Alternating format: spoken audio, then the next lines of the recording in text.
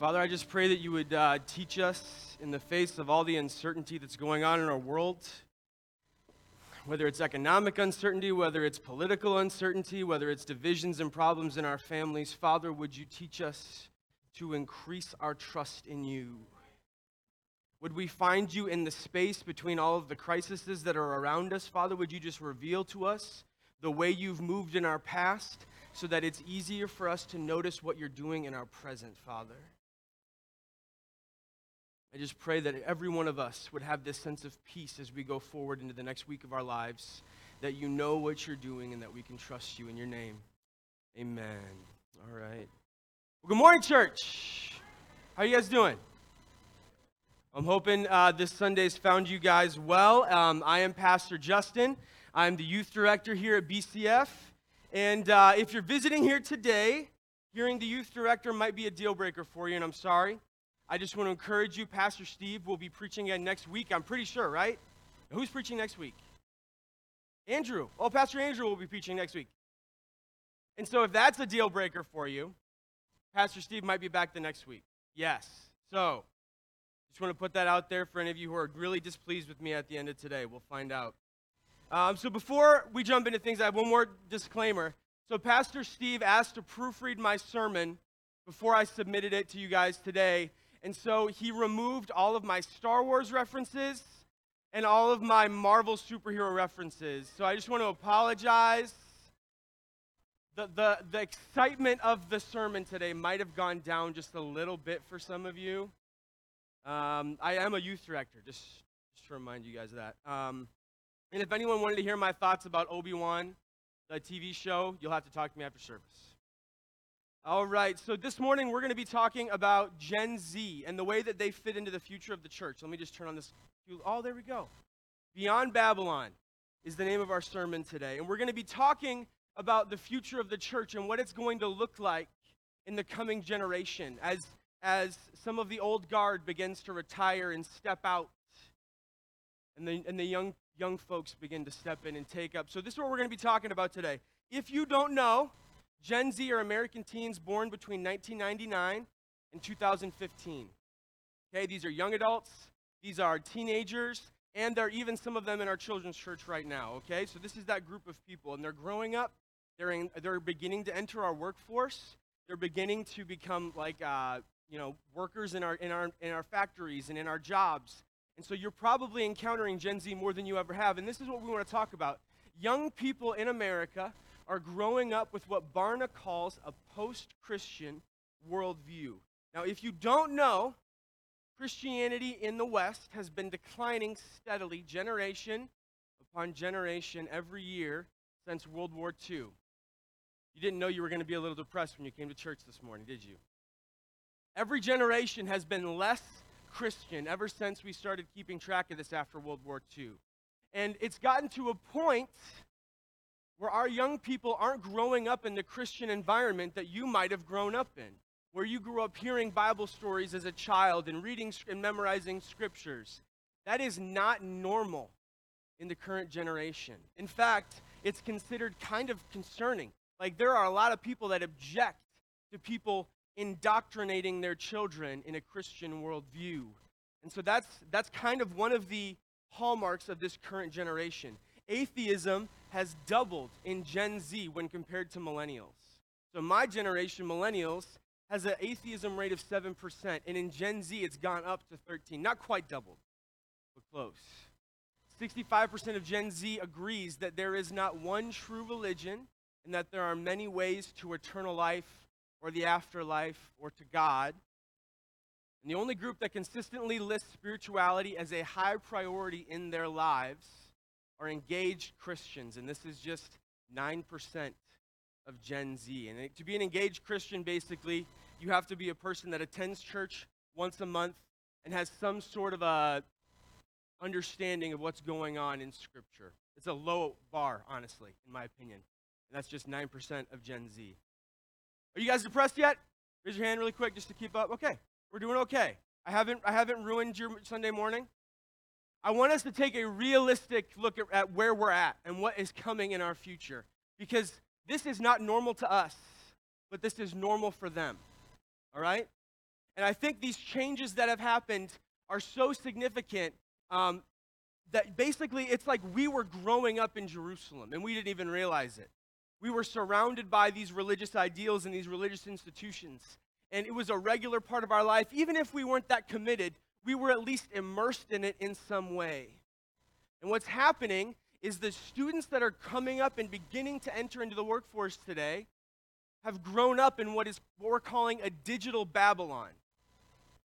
They're growing up in a world that is not Christ-centered. And we'll actually show some comparisons here. So in the Jerusalem for older generations that we grew up in, faith was at the center of our lives and our upbringing. And for students in Babylon, faith is at the margins. Faith is that thing that some people do on Sundays, but there's other ways to spirituality if you're living in Babylon. In Jerusalem, there was one religion, right? Christianity was the dominant American religious force. And especially in Minnesota, where we have more immigration, we have more diversity than any other place. Our students, especially the ones in public school, their friends are Muslims. The people that they spend time with, they are immersed in this kind of poly-religious environment where it's normal for them.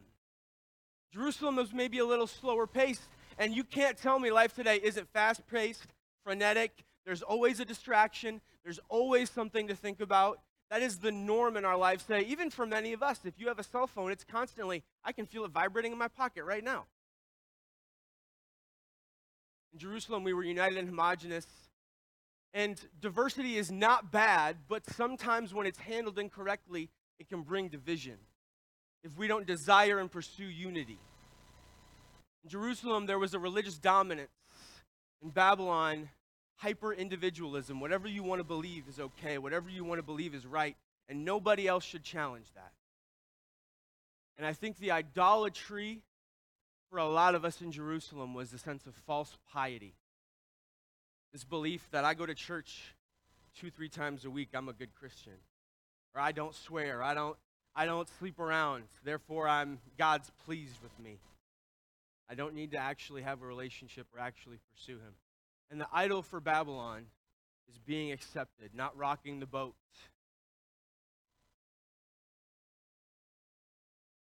And this is the lens that I would like us to explore this morning as we talk about this digital Babylon that our young people are growing up. It is almost just like the exile that happened to the Israelites when Babylon conquered them and shipped off their young men and women into Babylon to become Babylonians, to try to assimilate them. And the challenges they faced as young people growing up in Babylon are going to be some of the exact same challenges that our young people face as they are growing up in their own Babylon. We cannot afford to bury our heads in the sand and pretend that these changes haven't happened. If you want to close your eyes, plug your ears, and say, Jerusalem still stands. The city walls are strong. They haven't came and plundered the temple. You are living in a false reality that our young people can't afford to pretend exists. It is immoral and evil for older generations to throw their hands up and say, I don't know what to do, so I'm just going to worry about my own spiritual development. Our children are growing up in Babylon. If we stay in Jerusalem and try to coach them from a distance, we are abandoning them. We have to go with them into Babylon. We can't stay where it's comfortable, where we have an easy answer, where all we have to do is quote a scripture and say, okay, that's all you got to do. Just do this. That's the answer. Because they're living in an environment where the easy answers don't work for them. And so we have to go with them into Babylon. What we're seeing happen in American culture parallels these struggles when Nebuchadnezzar conquered Jerusalem. And when this happened, the prophet Jeremiah, he wrote a letter to all the exiles that had been picking up and moved to Babylon. He wrote them a letter telling them what God wants them to do. And what's so cool about this is if our circumstances mirror their circumstances, then Jeremiah's advice to them should mirror what our response should be. You follow me, church? Like we're not just like in the dark saying, God, I don't know what you're doing, but I hope you're doing something good. We can look back at what God was saying to them and figure out how to apply it to our current circumstances. And this is Jeremiah. You're familiar with this section of Scripture, but I bet money you've heard it misquoted most of your life if you grew up in the church. Jeremiah 29, 4 through 14. This is what the Lord of heaven's armies, the God of Israel, says to all the captives he has exiled to Babylon from Jerusalem. Build homes and plan to stay. Plant gardens and eat the food they produce. Have children. Find spouses for them. Please don't, I'm just going to make sure this is crystal clear. Don't find many spouses for your children to marry. That is not what God wants. If you're watching online, please don't edit that out and make a video clip. I'm so sorry. One second. Find spouses for them so that they may have many grandchildren. Multiply. Do not dwindle away. Work for the peace and prosperity of the city where I sent you to exile. Pray to the Lord for it, for its welfare will determine your welfare. I'm going to say that line again because it's so critical. Pray for the peace and prosperity of the city where I send you, and pray for its welfare will determine your welfare. This is what the Lord of heaven's armies, the Lord God of Israel says. Do not let your prophets and fortune tellers who are with you in the land of Babylon trick you. Do not listen to their dreams, because they're telling you lies in my name. I have not sent them, says the Lord. And I'm going to pause really quick. This isn't in my notes. But there is a trend in the American church that I've noticed that we need to talk about really quick. If you don't like what we're saying on Sundays, you'll go on YouTube and you'll find a prophet. You'll find someone who says the things that you want to hear. And these people aren't responsible for you, church. You have shepherds that God has placed in front of you. And you shouldn't be running off and listening to the people that'll say whatever your tingling ears want to hear. You need to come to your shepherds with your questions and say, help me work through this. Help me figure out what God wants. Because some guy on YouTube isn't responsible for you. He doesn't weep in prayer over you. He doesn't spend hours of his days. I'm serious, church. It makes me so mad. And it terrifies me that I could give everything that I have in ministry, and some idiot on YouTube, who I don't know and I can't verify who he is and what he believes, could be influencing the people that I serve. He says, do not listen to the prophets and fortune tellers who are with you in the land of Babylon. This is what the Lord says. You will be in Babylon for 70 years, but then I will come and do for you all the good things I've promised, and you'll be home again. I know the plans I have for you, says the Lord. They are plans for good and not for disaster, to give you a future and a hope. In those days when you pray, I will listen. If you look for me wholeheartedly, you will find me. I will be found by you, says the Lord. I will end your captivity, restore your fortunes, and I will gather you out of the nations where I sent you and bring you home again to your own land. Can you imagine what it would be like to receive this message as a captive in Babylon? You're defeated. You get to watch your entire society crumble. You are taken away to a foreign nation, and they try to force you to be like them. They force you to assimilate. Some of you know better than others. Then you get a letter from home that says, God wants you to build a house here. He wants you to find a spouse for your children here. He wants you to pray for these evil colonial conquerors that have taken you away from the life that you have. They've taken everything from you. I want you to work for their well-being and their prosperity. I want you to intercede to me on their behalf, because their prosperity is your prosperity. Do you see how radical this is, what God is saying to the people of Israel? He's saying, I have sent you to the Babylonians as a blessing.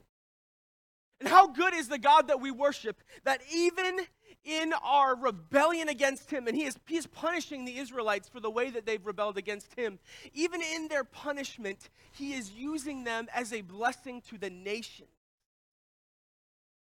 How good is the God we worship?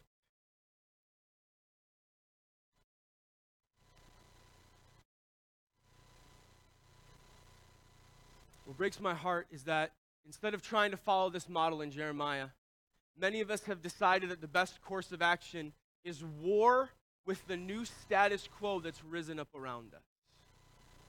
Instead of working for the peace and prosperity of Babylon, we've said we need to go to war with Babylon. We need to fight their cultural influence. We need to resist them in every way that we can. We can't let these Babylonians win. We'll fight them anywhere we can. We'll fight them in the office, in the voting box. We'll fight them in the media if we can fight them in the media. We'll fight them in our churches. We'll devote our sermons to protecting them from every Babylonian influence possible. But that's not what Jeremiah says. He says, work for the peace and prosperity of these Babylonians. Pray to me on their behalf. Build homes in their cities and plan to stay. Get Babylonian neighbors. Invite them over for dinner. Across the nation, ever since the pandemic ended, church attendance hasn't sprung back to what it was before the pandemic. It's true for this congregation. It's true for most congregations. Except for one specific type of congregation. See, the churches who've kind of doubled down on this war with Babylon are exploding. The churches who have doubled down on these political idols of like, we need to fight Babylon in the voting blocks, and those churches are exploding right now. If that's what's being preached from the pulpit, there's a church actually that I just saw 2 weeks ago. The pastor said, if you've ever voted for a Democrat, you need to repent at the altar tonight, or you need to leave my church. And you'd think like, okay, that's kind of, most people would be like, that's not okay, that's not the gospel, that's not Jesus-centered, right? He's had to build a tent behind his church because there's not any room left in their building anymore. The only churches in America that are doing really, really well towards the end of the pandemic and now are churches that have doubled down on this culture war with Babylon. Instead of taking the posture that Yahweh himself has commanded us to imitate, we've decided to do what seems best in our own eyes, what seems like the right decision in light of our current circumstances. And we love our tribalism. And I get wrapped up in it sometimes too, so I'm not like wagging my finger at you, but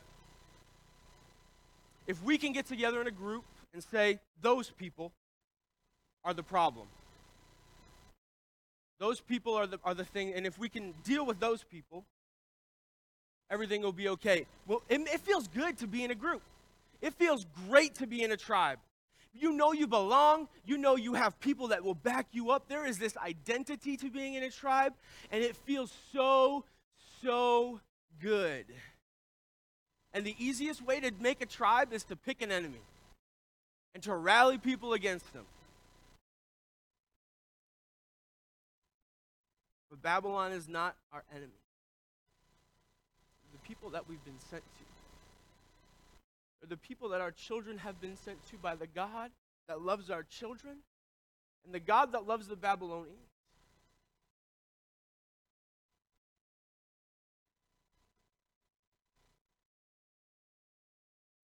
Build your homes and prepare to stay. Plant gardens, find spouses for your children, pray for the Babylonians. And this has been God's heart from the beginning. When he formed Israel at Sinai, this was a part of the covenant. He said, I'm going to make you, Israel, into my nation of priests. And the job of a priest is to intercede in between God and God's people. And if he is going to create Israel as a nation of priests, their job is not to be self-centered or tribalistic with the other nations. Their job is to mediate between God and the nations that God loves. And this is how God planned on fulfilling his covenant with Abraham when he said, I'm going to use you to bless all the families of the earth. He was going to use Israel to be this intermediary force. And when he sent them to Babylon, it was for Babylon. To bring the light of Yahweh to the nations. God is so good that even when he sends the Israelites into exile, He sends them to Babylon as a blessing so they might know him. And we get these stories of that happening all throughout the book of Daniel. When kings build golden idols and command the nations to bow before their golden idols, the people of God stand in front of these golden idols, not kneeling. And when the nations try to punish them for their insolence, God uses it as a standard for his glory. Because when Nebuchadnezzar threw Shadrach, Meshach, and Abednego into the fire, there was another in there with them. And as a result, Nebuchadnezzar got on his knees and praised Yahweh. And he didn't change his ways immediately. It didn't snap his fingers, but he acknowledged the God of the Israelites as they decided to stand and not kneel before the idols of Babylon. Even in the punishment, even in the, they faced death. And God used it for his own glory. That the king that thought he was the penultimate figure in the world worshiped Yahweh. This is not a kid's story. You following me here? He's like, I've dominated all these nations and I've dominated the gods of all these nations. I stand above you, and you know it because you wouldn't be here if your God was better than my God. You wouldn't be here if I didn't win. But even in defeat, Yahweh shows who he is. And kings kneel before him. Yahweh doesn't want to destroy Babylon. He wants to redeem them.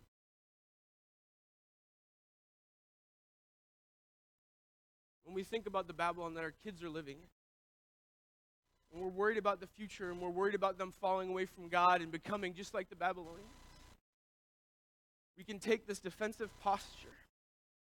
I need to protect my kid from these evil Babylonians. I don't want them to walk away from God.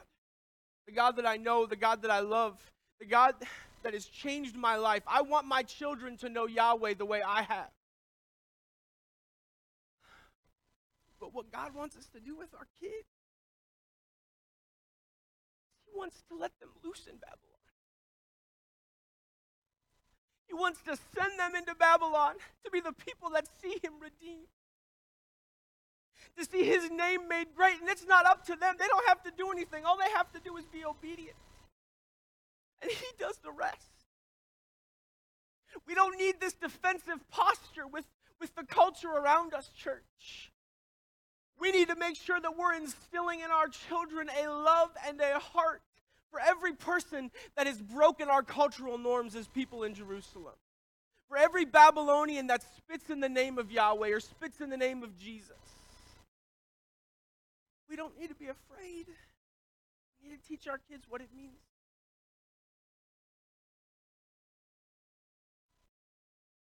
Our biggest task in raising our children isn't teaching them to resist the influence of a post-Christian America, or to long for the glory days of old like we want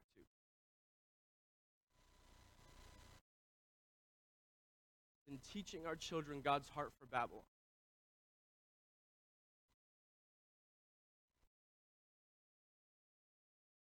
In teaching them how to wash the feet. It's in washing their feet so that they can follow our example and wash the feet of people that might be hostile to them or might want to hurt them.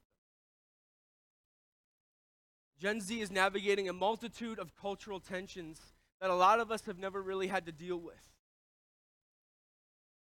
Daniel, Mishael, Hananiah, and Azariah were probably put in circumstances where they had no idea what God wanted them to do.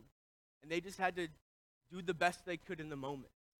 They had to navigate problems that required them to make decisions that would make Jerusalem, the people back in Jerusalem, they would boil. They'd be like, what did you do, Daniel? Hananiah, you're wearing Babylonian clothing? How many threads, how many different types of fabric are woven into the clothes that you're wearing on your back right now? Don't you know that's one of the laws of the Torah? You let them cut your hair, the tassels? No, you can't do that. You're giving in. You're making concessions to Babylon. You're compromising on your beliefs. Our children are going to find themselves in similar places if they go to Babylon.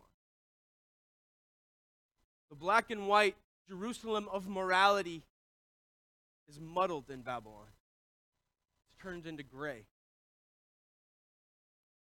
And our children need the wisdom to help them make decisions, because your voice isn't going to be there whispering in their ear every moment of every day.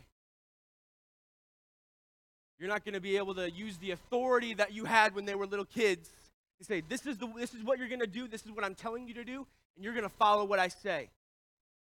When your kids are in another nation, you're not there to make sure they're doing what you want them to do.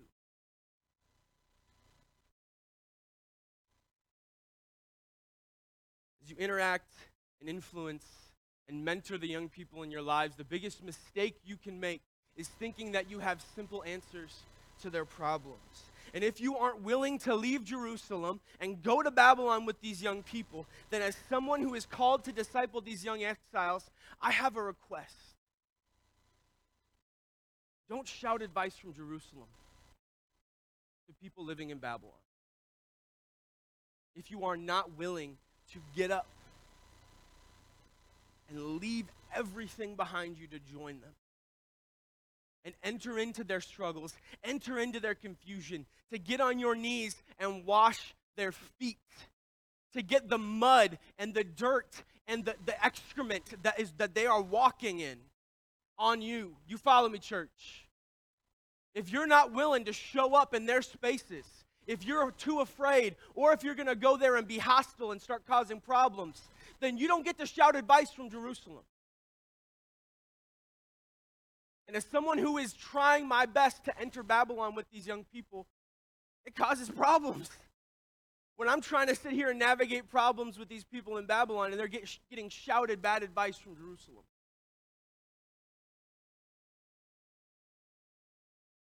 You're trying to restore the Jerusalem of old and you aren't willing to enter into the gray. Shouting advice from Jerusalem does more harm than good. And I'm going to take a drink before I say this.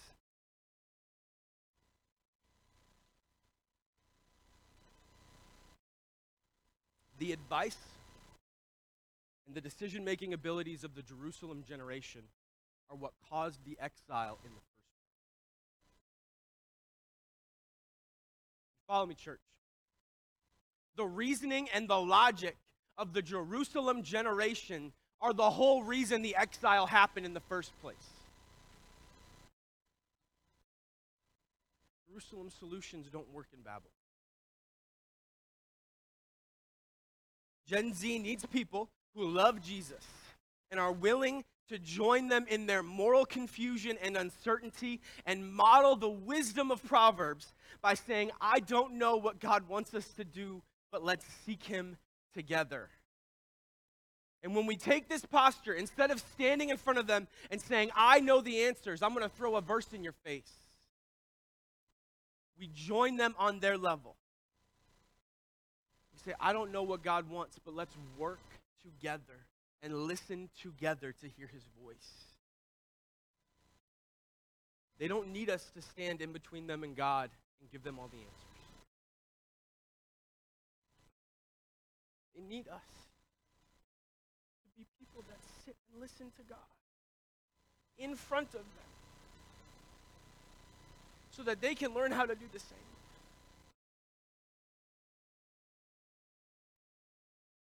Gen Z needs people who will teach them how to study Scripture on a deeper level than we were trained to when we were growing up. When we were growing up, it was simple just to memorize a couple Bible verses, get your little prize or your Bible bucks or your candy and be like, I am a solid Christian because I can quote Jeremiah 29:11. Right? You don't know anything else that's in that letter, right? You don't know that right before that, Jeremiah says they're going to be in exile for 70 years. You didn't know that part. But you know the happy verse. I know the plans I have for you, says the Lord. You don't understand. We need to teach our children to understand the greater context of what is happening in Scripture, because it has answers for us. It has the ability to deepen understanding. And when we approach it with wisdom and when we train our children to approach Scripture with this mentality, it will do powerful. The book of Daniel is incredible. It was written for people in exile. How do you navigate these tensions that you feel between God and a culture that is hostile to God? And we need to teach them how to do these things without us looking over their shoulder. We need to teach them how to hear God's voice in Babylon. And as we model prayer, we don't just go through the motions, but we really, truly sit and listen in silence and say, God, I will obey. I'm not just using you, God, as an excuse to inflict my will on this world. I'm going to ask, what are you doing and how do I participate, God? I don't know what you're doing. I don't see the future. And sometimes the present is so cloudy and gray that I don't know what you want, but I'm open to whatever you have me. And when they see us doing that, they'll learn how to do it as well.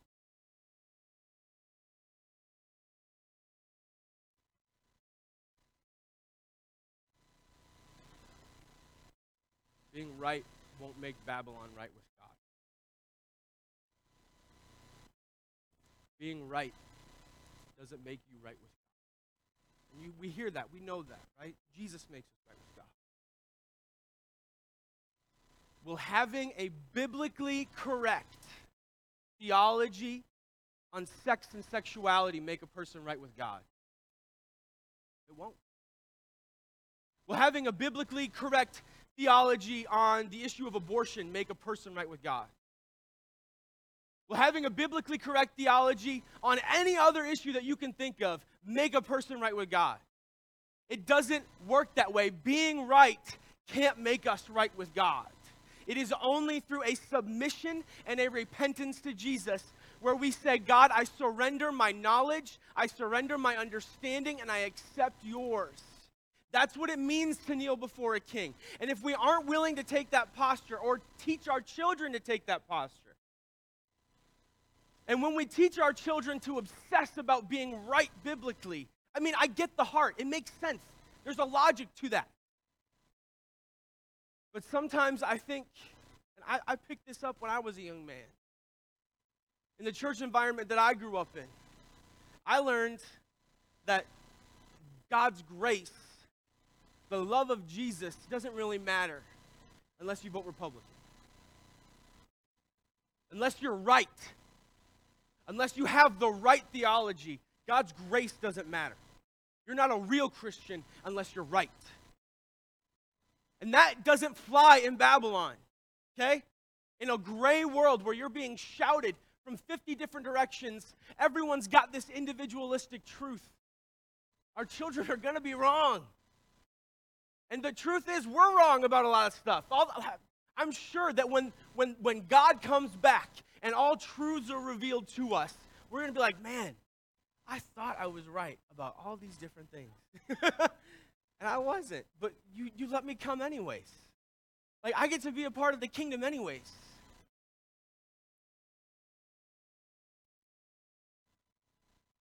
Isaiah 52:4-12. This is what the sovereign Lord says. Long ago my people chose to live in Egypt. Now they are oppressed in Assyria. What is this? Asked the Lord. Why are my people enslaved again? Those who rule them shout in exaltation. The name of Yahweh is blasphemed all day long. But I will reveal my name to my people, and they will come to know its power. Then at last they will recognize that I am the one that speaks to them. How beautiful on the mountains are the feet of the messenger who brings good news. The good news of peace and salvation, that the God of Israel reigns. And this is a message that Isaiah is giving to the people who've been exiled into Jerusalem. Jerusalem is destroyed. The city is in ruins. And he says, this is the reality that even in your exile, the God of Israel reigns on the throne. And this is the truth. And how beautiful is it when the feet of messengers who've been running from destroyed Jerusalem city to destroyed Jerusalem city, saying that the God of Israel hasn't abdicated his throne. Let the watchmen shout and sing for joy, for before their very eyes they see the Lord returning to Jerusalem. Let the ruins of Jerusalem break into joyful song, for the Lord has comforted his people. He has redeemed Jerusalem. And as the Jerusalem generation, he's speaking to us, church. He's speaking to the gray hairs. Sorry, there's a lot of you in here. I don't know if that's a sensitive topic for some of you. But he's saying, let the people of Jerusalem rejoice, because even in exile in Babylon, God has not left his throne. He is still in control. And if America continues to decline, if Christianity becomes weaker and weaker, nothing has changed in heaven. God stands on his throne. And there's no reason for us to be ripping off our clothes in mourning or covering our heads in ashes. Because he isn't. And it's this posture of God is in control and he knows what he's doing. How do I participate? The Lord has demonstrated his holy power before the eyes of all nations. I might be off. Okay. There we go.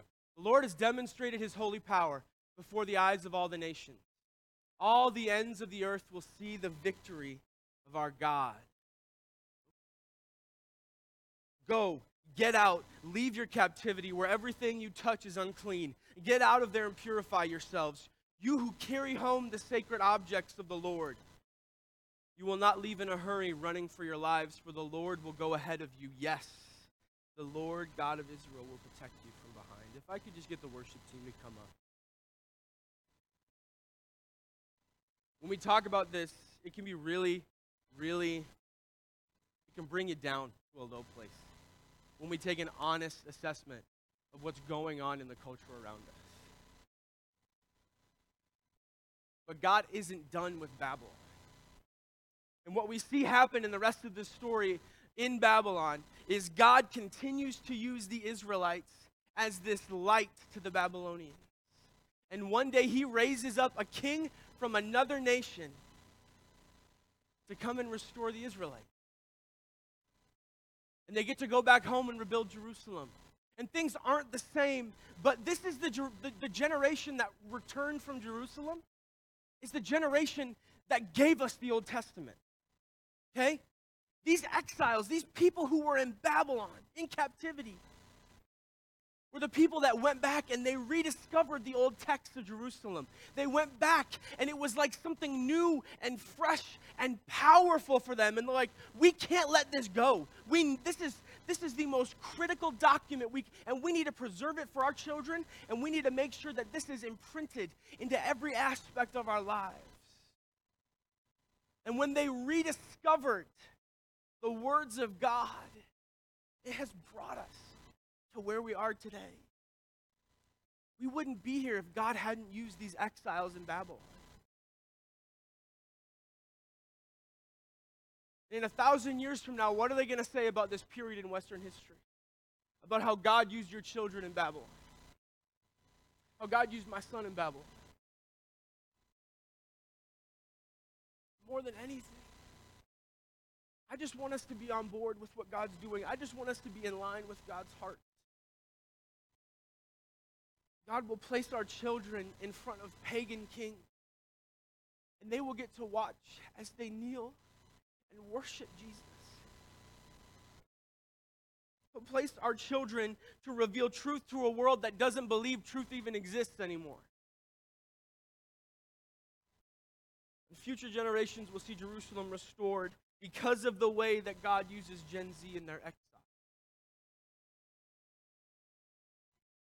He's positioned us to serve them and prepare them for this mission.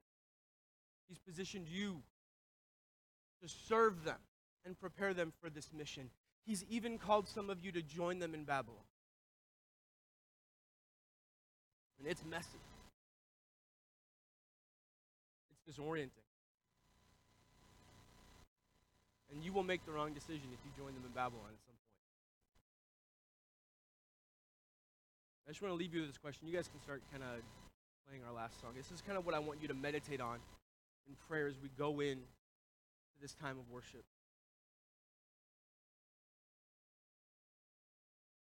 Will you insist that the youngest generation speak, act, and think like us longtime residents of Jerusalem? Or will you help these young people become and remain the people of God in Babylon?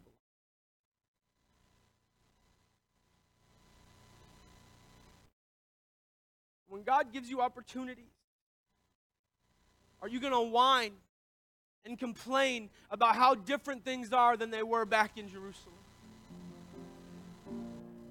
Or are you going to get on your knees and say, let's look at what God wants us to do?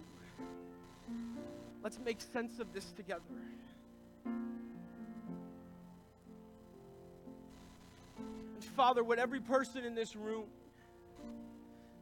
would you turn their hearts to these young people that are in their lives? Their nephews, their grandchildren, their children. And would you soften them up? Would you circumcise their hearts?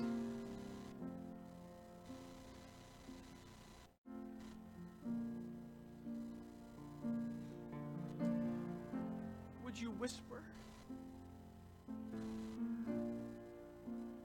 Father, would we be a people that listen to your voice and respond instead of leaning on what we think the right answers are, instead of looking for someone that makes it all so simple and all so easy and all so straightforward?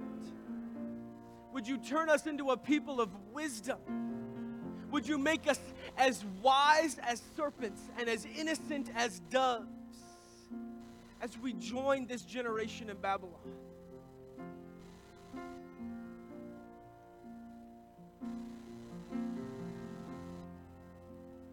Father, maybe we've been in Babylon. Maybe we feel like we spend our time there.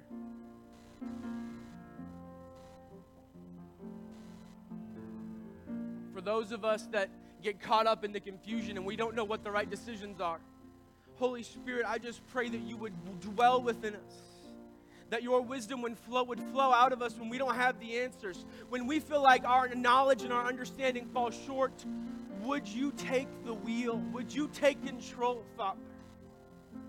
Don't let us make the mistake of thinking that we can fix it. Would we just get to witness as you move?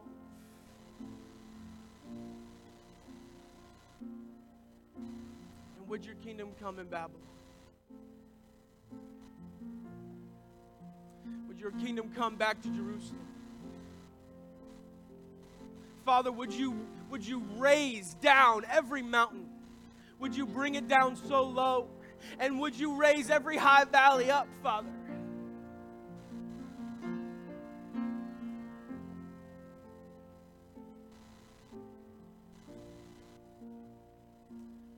In your name, amen. I just want to remind us of a verse, I think that goes with what Pastor Justin is saying. If you feel stirred up by what he said, I know I do. But then, like, how do you go do it out in the world? And one of the verses I prayed many times daily as a therapist, James 1, it says, if any of you lacks wisdom, you should ask God, and he loves to give wisdom, and he gives it generously without finding fault. And I think we're not all wired like Justin. We can just engage, and not that he's without fault. I'm sure he blows it on the regular, but raising 3 Gen Zs, I know I blow it daily. I can feel myself blowing it all the time. And God loves to give wisdom, and he gives it generously without finding fault. And we just need to ask him to help us engage Babylon, because we feel lost and we feel disoriented, and we're being deconstructed and reconstructed during these times. And it's okay, because God wants to give wisdom, and he gives it generously without finding fault. So if you lack wisdom for what he just said, come and get some prayer, or just pray James 1 over yourself every day like I do sometimes. And God loves to equip his people, and his grace is sufficient. Just, Father, as we go today and we look into the rest of our week and we carry these ideas with us, would you give us a spirit of wisdom, and would you give our children a spirit of wisdom to know when to stand firm and resist the powers and the idolatry of Babylon? And would you also give us the wisdom to navigate the gray, to navigate the answers, to love the people of Babylon the way you love them, Jesus? And Father, as we deal with all the fear and the anxiety of what we want for our children and what we want for their generation and what we want to see your kingdom come, would we trust you with the details? Would we not get caught up in trying to do the things that we think would be best to build your kingdom? Would we trust you to do the work and just respond with obedience, Father? When you want us to stand, when we stand firm, and when you want us to navigate with wisdom, would we navigate with wisdom, Father? And churches, as you go today, I pray God's blessings upon you, and I pray that he would just fill each and every one of you with the spirit of wisdom. In his name, amen.